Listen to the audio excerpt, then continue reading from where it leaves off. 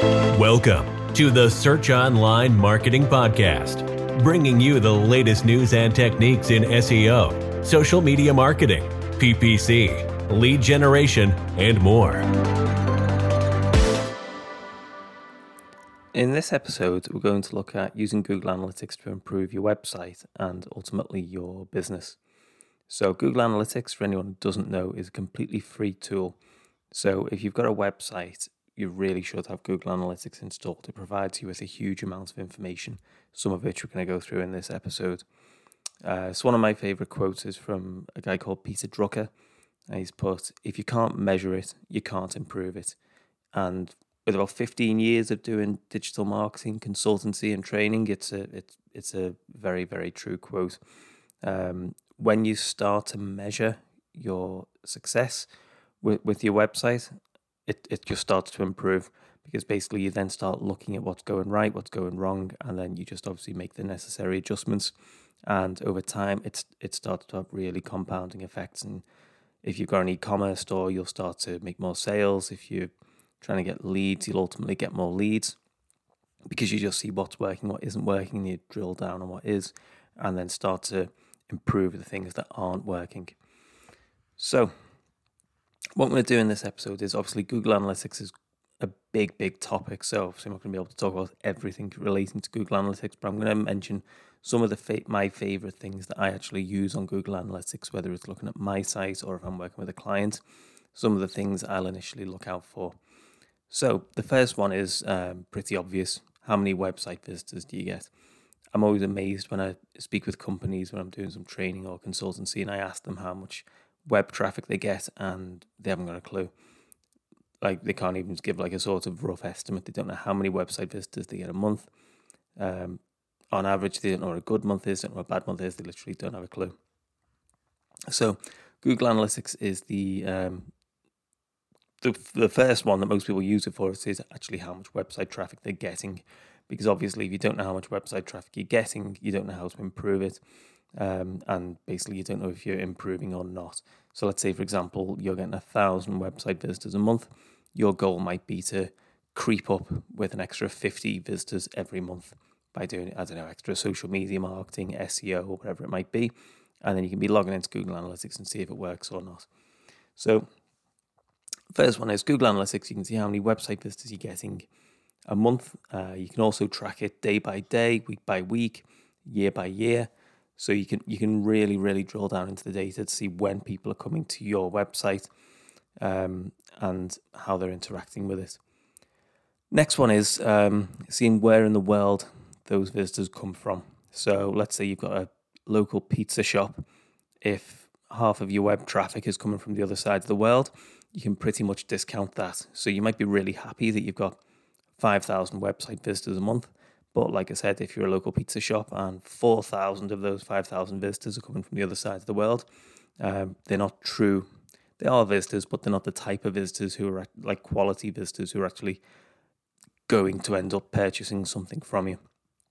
So not just knowing what your numbers are, but drilling down for that bit further to see if the numbers are the type of numbers who are likely to become a customer. So obviously, if you're an e-commerce business, or you can do something worldwide, then it doesn't really matter where in the world they're coming from to see if they could become a customer or not. But I would probably want to look at to see the countries where they're most likely to become a customer. And then obviously you can look at your previous orders and so on. You'll typically have countries or locations where you do better than others. So it's another really important one to know. The next one is what days of the week, what times of the day you get your website visitors. So sector by sector, you'll typically have days of the week, times of the month, times of the day where your site does better than others. So for example, if you're in the e-commerce space selling something, maybe fashion related, you'll typically do a bit better around payday, because obviously people have just been paid and they'll go off and they'll treat themselves to something. If you're in the business to business space, you might have a flurry of activity on like a Monday, Tuesday, Wednesday when people are feeling more productive, and then sort of weans off Thursday, Friday when people are starting to think about the weekend. So again, it's important because if you know that the bulk of your quality traffic comes on specific days or specific times of the month, you would want to be drilling down. And if you're running pay-per-click campaigns or anything like that, you would want to be doing it on those specific days when you're much more likely to be getting website visitors and conversions, rather than doing it at times when you get a lot less.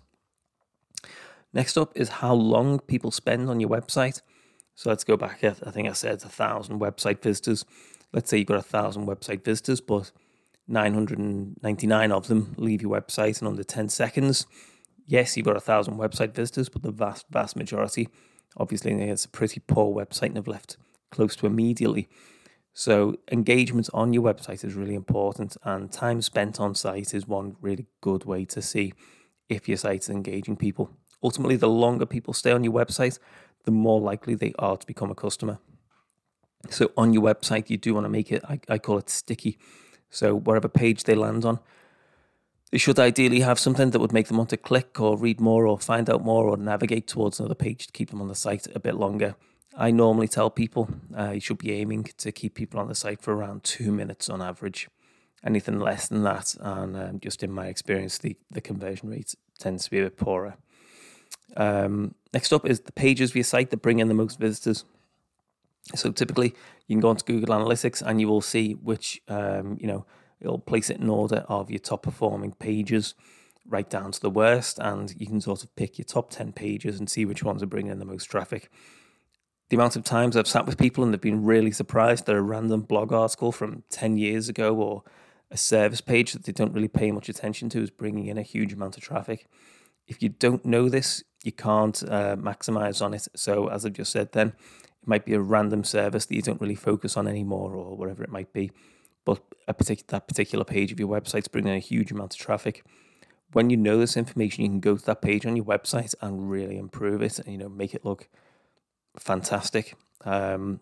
Massively increases conversion rates. Same with the blog article. If you know that a particular page of your website is doing very, very well, make sure that those pages look amazing or, entice people to go off to click another page or basically do what you want them to do, whether it's sign up to an email newsletter, buy something, complete a contact form, whatever it might be.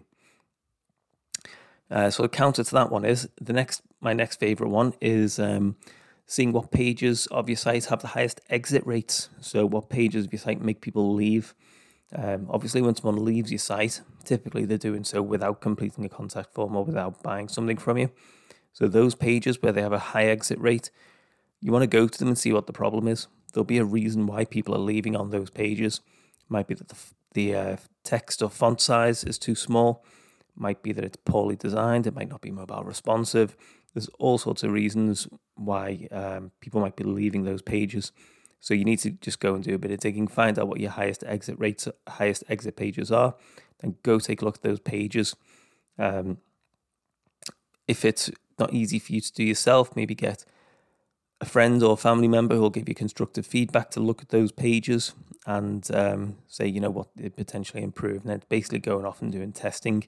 So giving, a really enticing call to action, a pop-up, some sort of deal, change the text on the page, whatever it might be, put a new image, embed a video, do something and test, and then try again 14 to 30 days later and see if it's improved the exit rate percentage of the page. My last one is setting up goals or conversions. This ultimately allows you to see the best type of traffic on your website, wherever you want people to do, whether it's spend a certain amount of time on your website, buy something, complete a contact form. You can set up a goal conversion. And this will ultimately show you the best type of traffic to your website. So somebody does a Google search, clicks your website, lands on it, has a look around, completes a contact form. If you've got a goal conversion set up for people to complete the contact form, you will then get a sort of 100% next to that person. So if I've just done it, I'd be marked, I've just completed a goal on your website. It would show that search engine traffic has brought in one goal. The reason this is really important is it will show you what's working.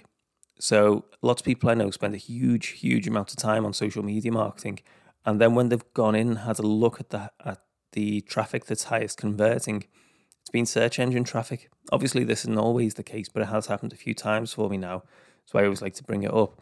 But put massive time and effort into social media ads, minimal effort into SEO, but the search engine traffic is bringing in considerably more customers. So in this, what we would obviously do is we would be shifting that time, effort, energy, and budget into SEO, and vice versa. Some people, maybe if they're doing Google pay-per-click or they're doing a huge amount on SEO, when they log into Google Analytics, they might see that Facebook or Twitter or LinkedIn is doing incredibly well for them. So again, same logic applies. You would shift your time, effort, energy, and budget into what is working. But again, obviously, if you don't know this information, you're just shooting blind. You really don't know what you're doing. So it's a fantastic tool. On top of this, you can also see what geographic locations bring you the most goal conversions. So this can be country by country, city by city, days of the week, times of the day.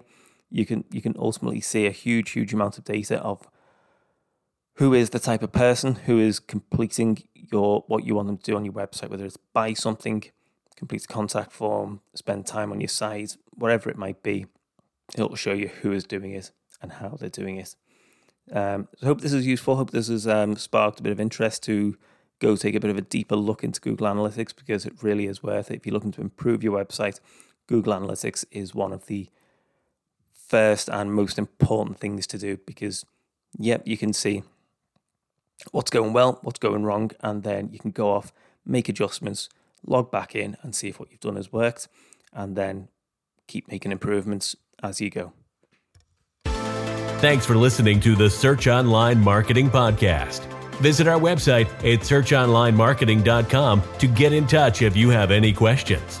If you found this episode useful, please leave us a review.